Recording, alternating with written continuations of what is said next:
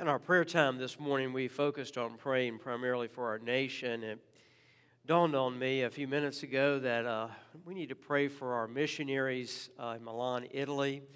They are in the epicenter of this virus, literally in Europe. And for the last few weeks, they have been holed up in an apartment with two preschoolers, and that's rather challenging. And very limited in what they can do and even get out. So let's go to the Lord and pray for the Flannery family.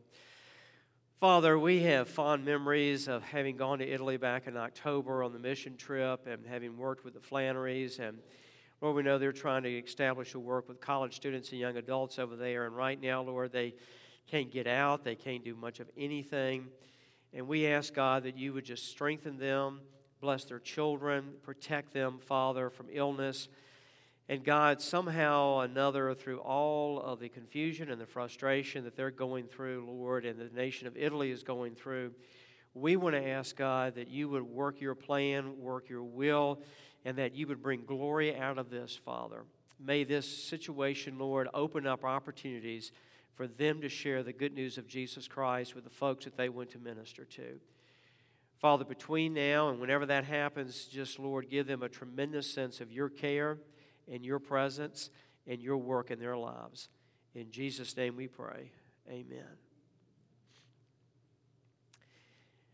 Well, how many of you all have seen ladies wearing these pearls? My wife loaned me these pearls for the sermon illustration this morning. She wanted me to stress that all of her pearls are fake. So if I leave them up here on the pulpit, nobody's going to come by and try to steal them, all right? Pearls, I remember when I was growing up as a boy, you'd see ladies wearing pearls, and they were quite elegant. Particularly, they had a black or a navy blue background, etc. And the pearls were quite elegant in particular, too, because they were considered to be very expensive. Now, Jesus told a story about a pearl of great value, and he told that story to illustrate the value and the importance of one life. But in the ancient world, pearls were even of greater value than they are in our culture. In our culture, understand, they sell between $300 and $1,500 if you have a real genuine pearl. In the ancient world, they were even more valuable and they were more expensive, and this is the reason why. Pearls in the ancient world only came from literally the bottom of the ocean. And so for those who sold pearls and had to harvest them, if you just can imagine this, they would get in a ship, they would go out into the ocean, and then they would take a rope with a heavy weight on the end of it, dive into the ocean. And this is the ancient world. They had no scuba diving equipment, no goggles or anything. They would hang on to this rope with the weight on the end of it, sink 45 feet approximately to the bottom of the ocean, and then they would begin with a sack to harvest as many oysters as they could get their hands on. Then they would float back up to the surface, and then they would begin to open the oysters to see if they had pearls in them. Now, if you can imagine going through that, it was extremely dangerous work. You stayed down as long as you could keep your mouth shut because you had no oxygen supply, etc. Looking through all that murky water trying to find oysters and gathering them up. So one of the reasons that pearls were so expensive in those days is not just because of the intrinsic value of the pearl, but what they had to go through in order to get a pearl. Now, when Jesus was telling this story, he talks about this man who saw this pearl, and it was extremely expensive, which is what you would have expected in those days. But he wanted the pearl so bad that he looked at the price, and he realized that the price of the pearl was equivalent to his life savings and basically all the money that he possessed. So he went out and sold everything he had and took all his accumulated wealth and bought the pearl with it. So all that he had was the pearl. And he was extremely excited when he bought the pearl. Now, just imagine, he has no bank account left. He has zilcho left, but he's got his pearl. Now, most of us would look at that guy and say, you have lost it. What in this Sam Hill is wrong? You know pearl can be worth you spending every penny that you got. But what Jesus was trying to illustrate by this story was this: that is the value in his eyes of one life. Because you see, Jesus was in the process of acting out what this guy had done who had bought that one valuable pearl, in that he jumped out of the boat of heaven, came down to this earth, and then sold out everything that he had. His life, his blood, you name it. For what reason? Because he considered you and I his pearl. That is the value of one person in the kingdom of God. And you see, the issue is not that we earn that value or that we are good enough to have that value. It's that He has chosen to put that kind of value on you. And He wants us in turn to look at other folks and see them with the same value with which He sees us.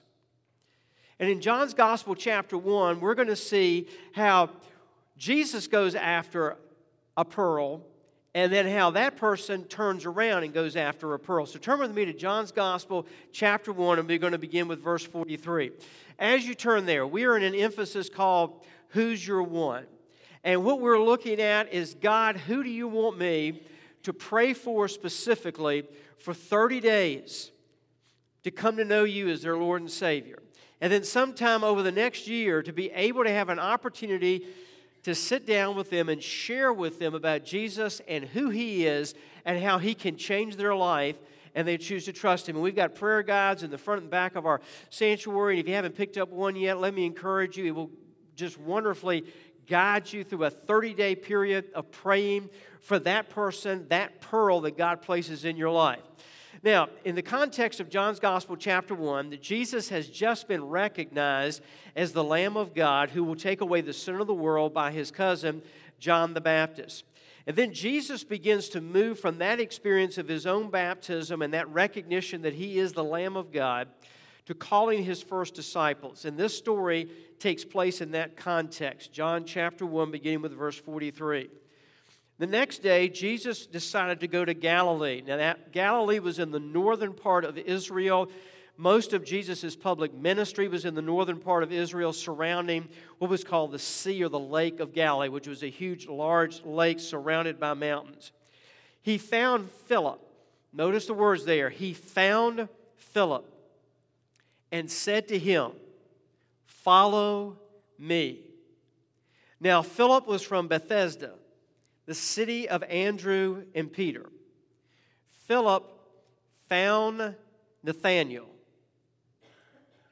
Now notice, Jesus found Philip, then Philip found Nathanael and said to him, "We have found him of whom Moses in the law and also the prophets wrote, Jesus of Nazareth, the son of Joseph."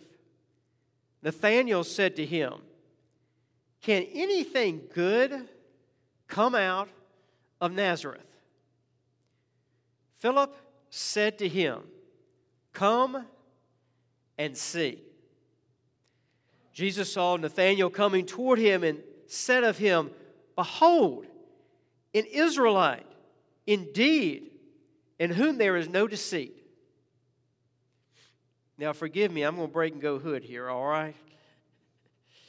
We don't understand the terminology, behold, because we don't ever say that. So he'd been like, dude, an Israelite indeed, in whom there is no deceit. Nathanael said to him, "How do you know me?"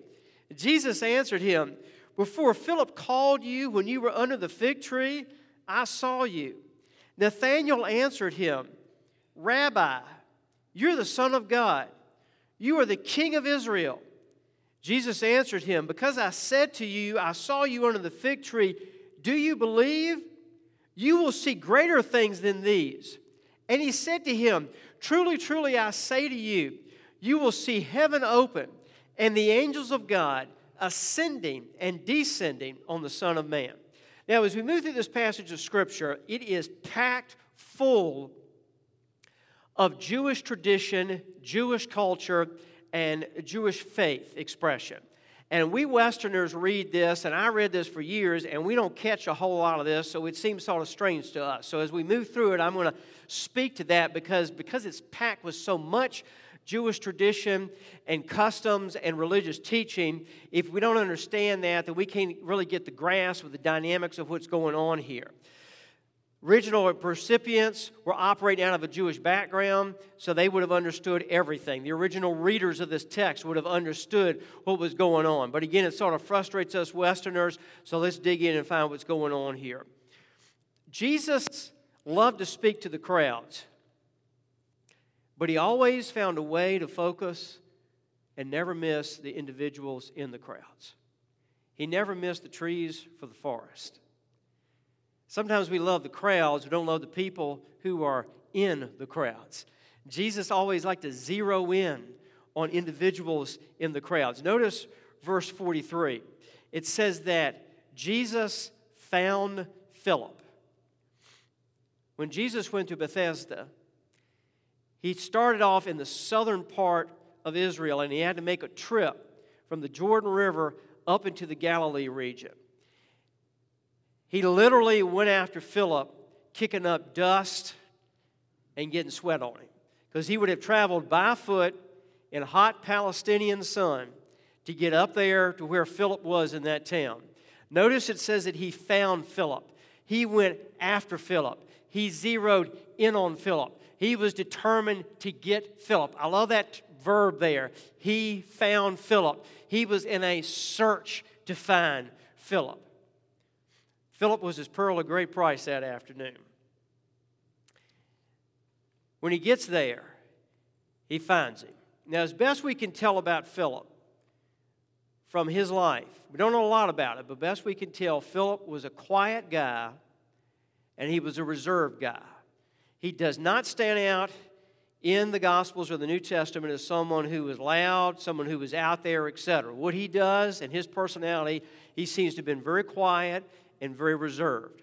I put emphasis on that because we tend often in our culture to put all the emphasis on people who are loud and out there and don't tend to see people as being very important who are very quiet and reserved. But Jesus loves all types of personalities, and Jesus can use all types of personalities, and Jesus goes after all kinds of personalities. So if you're a Philip type and you're more quiet and reserved and sort of stay more to yourself, don't think the Lord can't use you and God doesn't have a place for you in His work, because He does. And that's the reason He used Philip and went after Philip. Now notice what Philip does. He simply imitated Jesus. He found Jesus. Jesus walked into his life. Jesus began to change his life. So what did he do? He had a friend named Nathanael. And he went after Nathanael, and he found Nathanael, verse 45. That's all we've got to do is just simply follow the example of Jesus. We make sharing Jesus so difficult, and it is not. What Philip did was simply say, hey, I got a friend of mine, and two things in this. He cared enough about Nathanael that he wanted Nathanael to meet Jesus. When I go and share Jesus with somebody, I'm simply caring about them enough that I want them to meet the same Jesus that I have met. Just simply that sense of value. The second thing was he had a friendship with him. He cared about him enough to build that friendship and to go to him and say, hey, I want you to meet the Lord Jesus. So he just followed Jesus' example. Now, he walks up to Nathanael, and notice what he says to Nathanael. Nathanael, I have found the guy that Moses and the prophets talk about. Verse 45. We have found him of whom Moses in the law and also the prophets wrote, Jesus of Nazareth, the son of Joseph. Now, Philip is a Jewish young man, probably in his late teens or early 20s.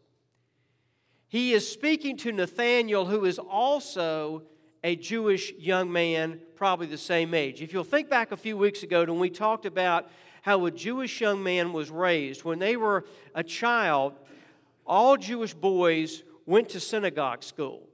And in the synagogue school, they were trained up until they were about young teenagers in Jewish law. And then if you made the grade and the cut, you went on to an extended study.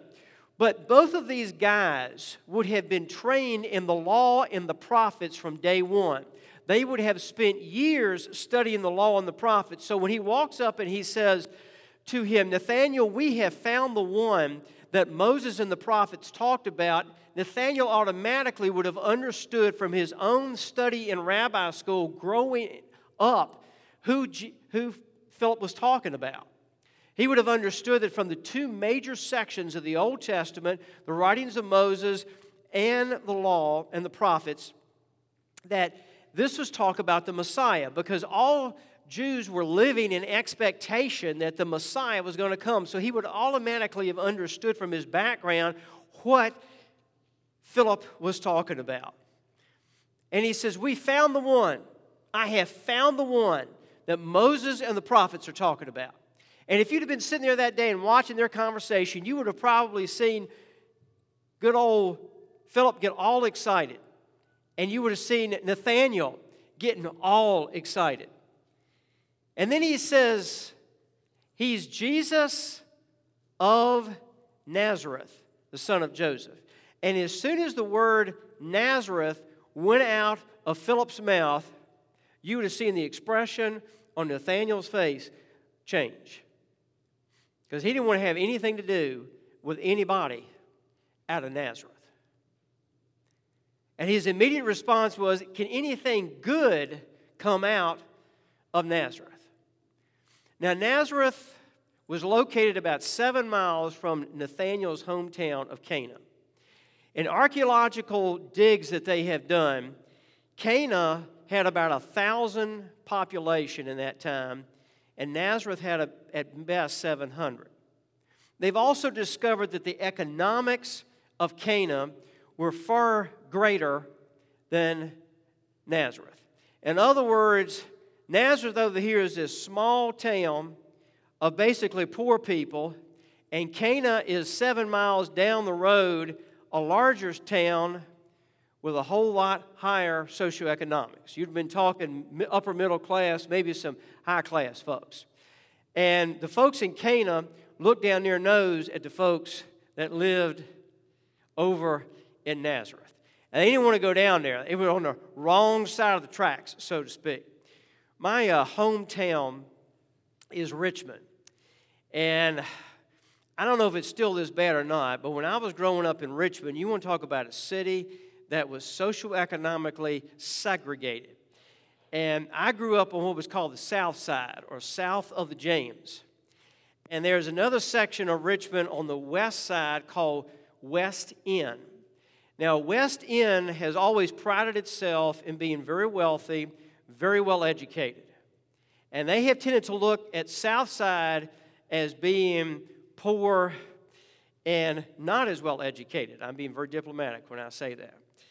And years ago, there were bumper stickers that were developed for both sides of town. It became such a rivalry. And the bumper stickers for West End were green. And they said, West End for members only. And so Southside was not to be outdone, so Southside, my mother had one of these bumper stickers. It said, South of the James by invitation only. And you ride around Richmond and you see the West End bumper stickers, etc.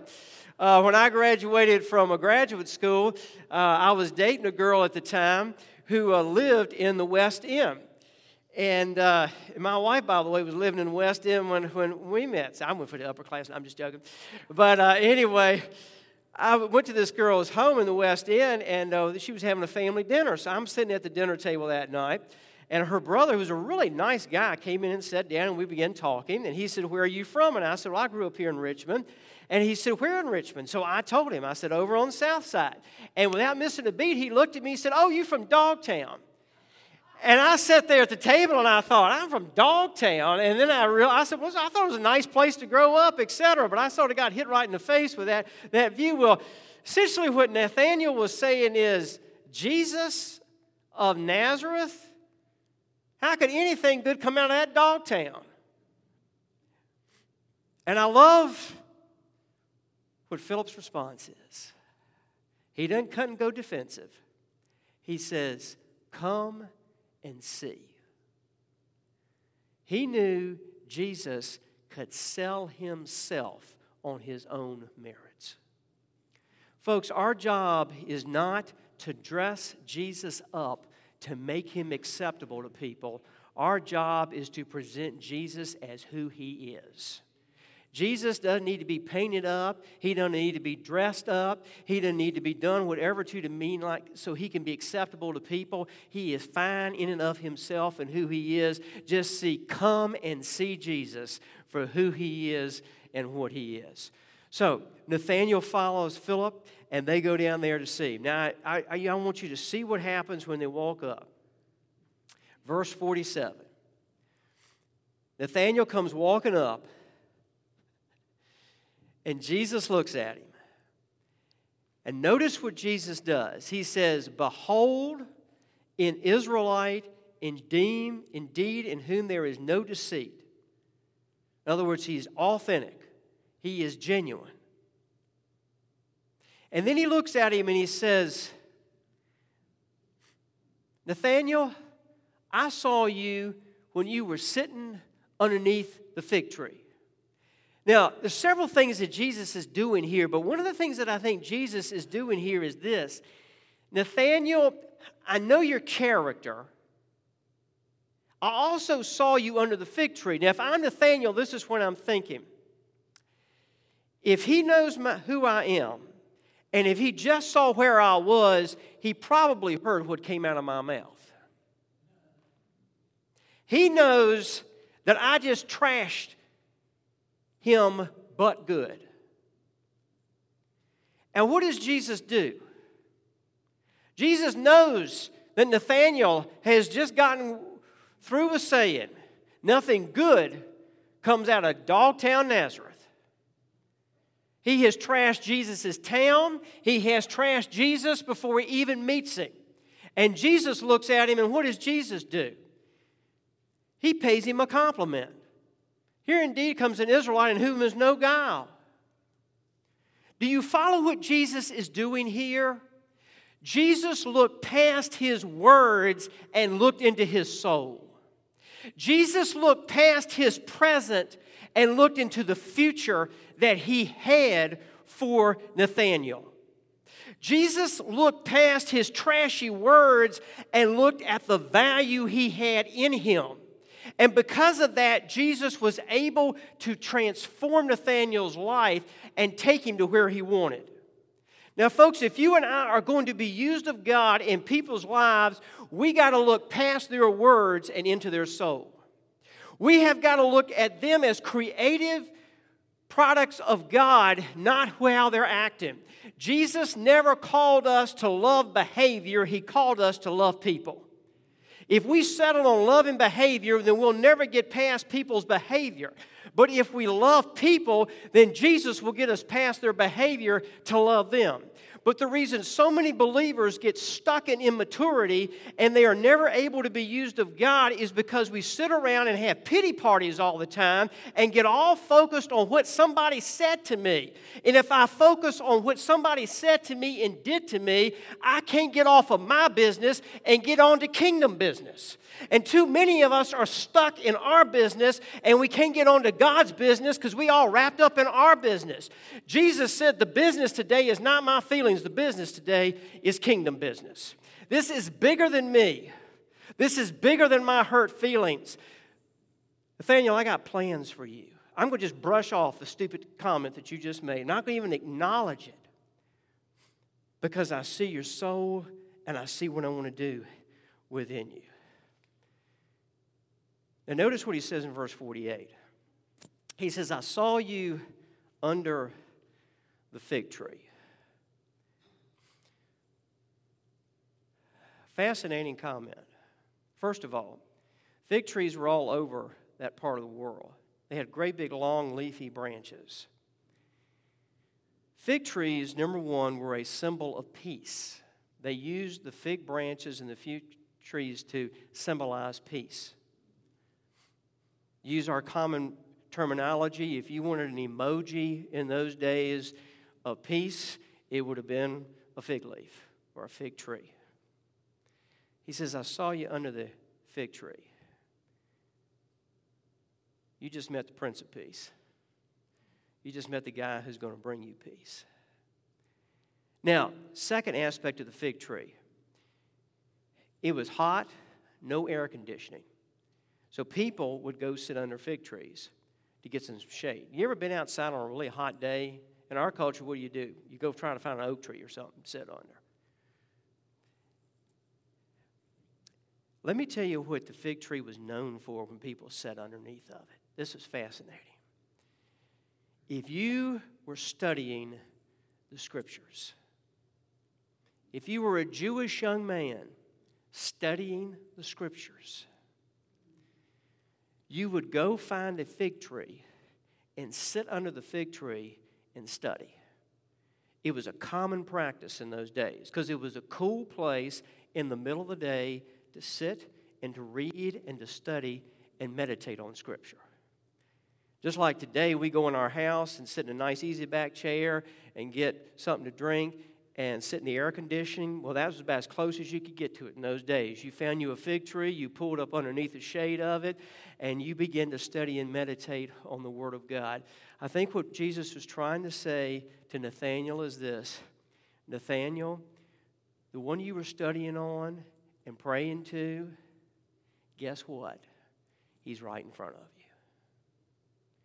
You were studying the law and the prophets this afternoon, and they were talking about me. Well, guess what? You just met who you were talking about. That is the reason we look at and we say, how in the world can Nathanael look at Jesus and say, you are the rabbi, you're the Son of God, you're the King of Israel? Why would he spit that stuff out just like that? It wasn't because I think he had some kind of, mysterious Darth Vader moment. It was because he'd been sitting there under that tree studying the Word like he had day after day after day. And all of a sudden, Philip walks up and says, the one you're studying about, I just found him.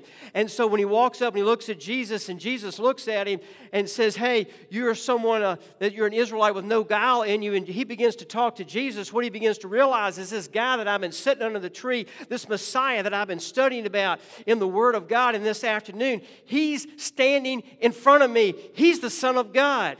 But I think there's another reason. Don't miss this, that he said that. Because when he saw Jesus, he not only made the connection on prophecy, he realized that this Jesus, who could have as the Messiah condemned him for trashing him, accepted him, and loved him.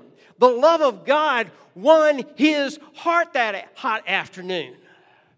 Folks, if we're going to see people come to Jesus, the love of God in us and through us for them is what will convince them that they ought to follow Jesus and serve him.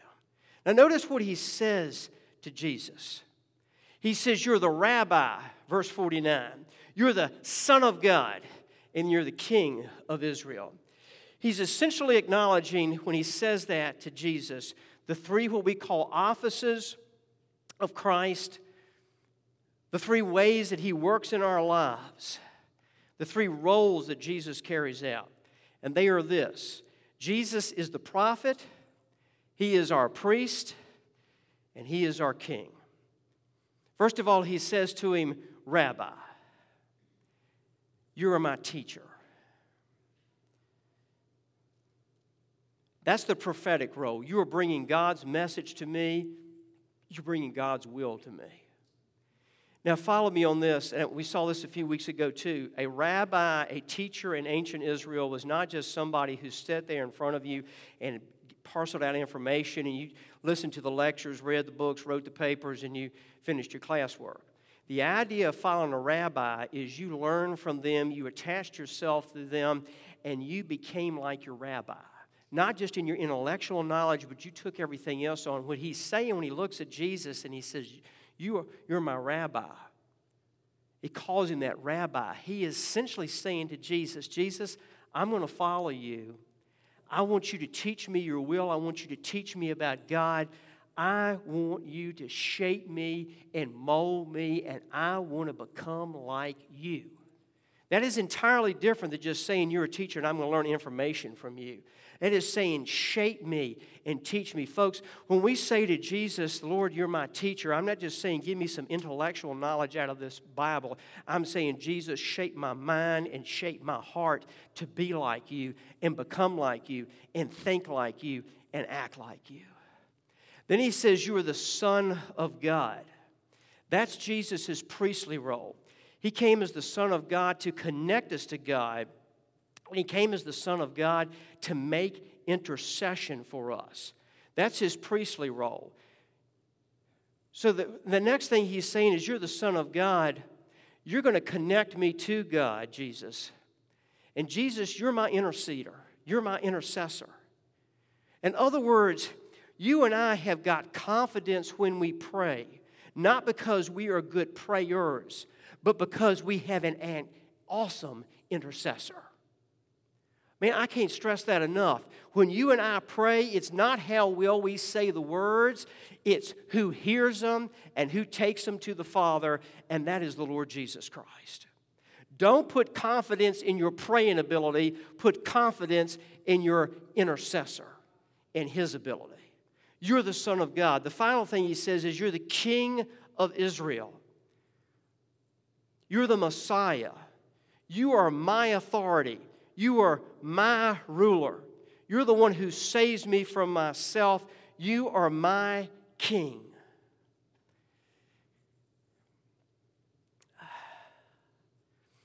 Most of us love to talk about Jesus being our Savior.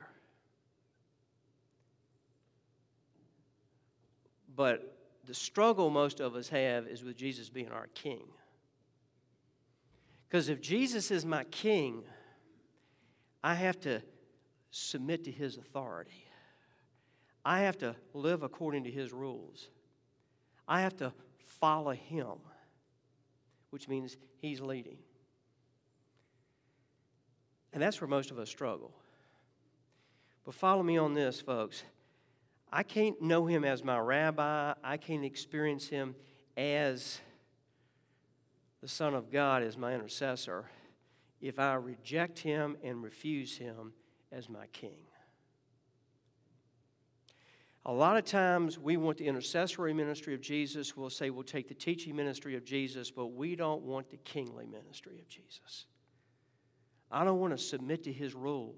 I don't want to submit to His authority in my life. I want to, at the end of the day, do my thing my way. But I can't know His ministry to me as prophet and priest if I don't willingly take Him as my King. His power coming down is as our teacher. His priestly power is rising up and prevailing with God. But I've got to take Him as King in order to experience Him as teacher and priest. Now notice verse 51. Jesus looks at Nathanael and He says, Nathanael, you are going to see the angels of God ascending and descending on the Son of Man. Now, what in the world is Jesus talking about there? He's going back to the book of Genesis. Remember old Jacob, who went out there that night and was fleeing for his life, and he had that dream. And he saw the angels of God ascending and descending in that dream. And God was trying to say to him, I'm opening up a way, Jacob, for you to know me and to have access into my presence. And I'm going to be coming down to your life, and I'm going to be working big time in your life. So what he's saying here essentially is, Nathanael, I'm going to be working in your life. You're going to have access into the presence of God and the work of God. And Nathanael, you are going to see God at work all around you. Now this terminology, angels ascending and descending, is both literal and metaphoric. It's metaphoric in this sense that as Nathanael began to follow Jesus, he began to listen to Jesus teach, and he was seeing the presence of God. He began to watch Jesus heal people and raise people from the dead, and he was seeing the presence of God. And then the angels got personally involved, because when the disciples were in the Garden of Gethsemane the night that Jesus was betrayed, the angels came and ministered to Jesus. And on the morning of the resurrection and the day of the resurrection, you were bumping into angels all over the place as they were opening the tomb and as they were announcing to people. So he was getting a front row seat to the work and the ministry of angels in the life of the Lord Jesus Christ. Now, I want you to see several things in this. First of all, Nathanael, you're going to see the angels of God ascending and descending on the Son of Man. You're going to get to see the work of God all around you and what God is doing. What is Jesus saying to Nathanael? Nathanael, you are in for the adventure of your life. You're about to walk into the ongoing power and presence of God all around you. Nathanael, You trashed me a few minutes ago, and I'm getting ready to take you into something that is going to blow your mind. That's exactly the way Jesus operates. But think about this. Nathanael goes to Philip and says, Philip, you told me to go and see Jesus. Let me tell you what Jesus told me this afternoon. He told me that I was going to see the angels of God ascending and descending upon him. Can you imagine what Philip must have thought? In Philip's wildest imagination, he probably never thought when he took Nathanael to Jesus, the plans that Jesus had for Nathanael. Folks, I can't say this strong enough to you and I this morning. We don't ever know the plans God's got for somebody that we introduce to Jesus. We know we want them to find Jesus, but we don't even begin to know what God's got in store for them. Oh, do you grasp this? Some guy who was trashing Jesus. Philip said, just go see him. Had no idea what Jesus had in store for him. And it is so easy for you and I to look at people and their sin and their messed up condition and to think they'll never get any better than that. And Jesus looks at those same people and says, give me a chance. I will blow your mind at what I've got in store for them. Can I plead with you this morning to start looking at people not in terms of their sin and their messed up condition, but to look at people in terms of what God has in store for them. One final thing I want you to see. Notice that Jesus refers to himself as the Son of Man. That was Jesus' favorite term to refer to himself. Now, why did he use that term over and over again? Because that was Jesus' way of saying, I'm in this with you. He had called him the Son of God, Nathanael had. But Jesus is saying, I'm the Son of Man. I'm in this with you, Nathanael. Who is the Nathanael that the Lord has placed in your life today? They may be trashing Jesus right now. And so it looks like they would have nothing to do with Jesus. Your job is not to defend Jesus. Just say, come and see him. And our job is not to say, well, how in the world could God ever work with that person? He knows what he's got in store for them. Who is your Nathanael? Let's pray. Lord, we want to thank you this morning that whoever that Nathanael is, they are a pearl that you've got. A pearl, Lord, of value before you. And we just want to ask Jesus that you would help them to come to know you and find you and love you and serve you. And Jesus, we thank you and bless you for that. God, if we haven't identified that Nathanael yet, God, help us to do just that. With our heads bowed and our eyes closed, those of you that are in this room and many of you that are listening either by radio or listening over social media, I want to invite you today to hear the words of Jesus. He says, follow me. Take him at his word and choose this day to follow Jesus. All you do is just simply say, Jesus, I will follow you. You will be my teacher. You will be the one who intercedes for me. And you, Jesus, will be my King. Just a moment as we sing, if you're here today and need to make any public decision, I invite you to come forward to give your life to Jesus and choose to follow him beginning today, to commit your life to him. If you feel like the Lord's leading you to become part of our church family, to come. Lord, have your way with us in these moments, we pray. In Jesus' name, amen. Let's stand.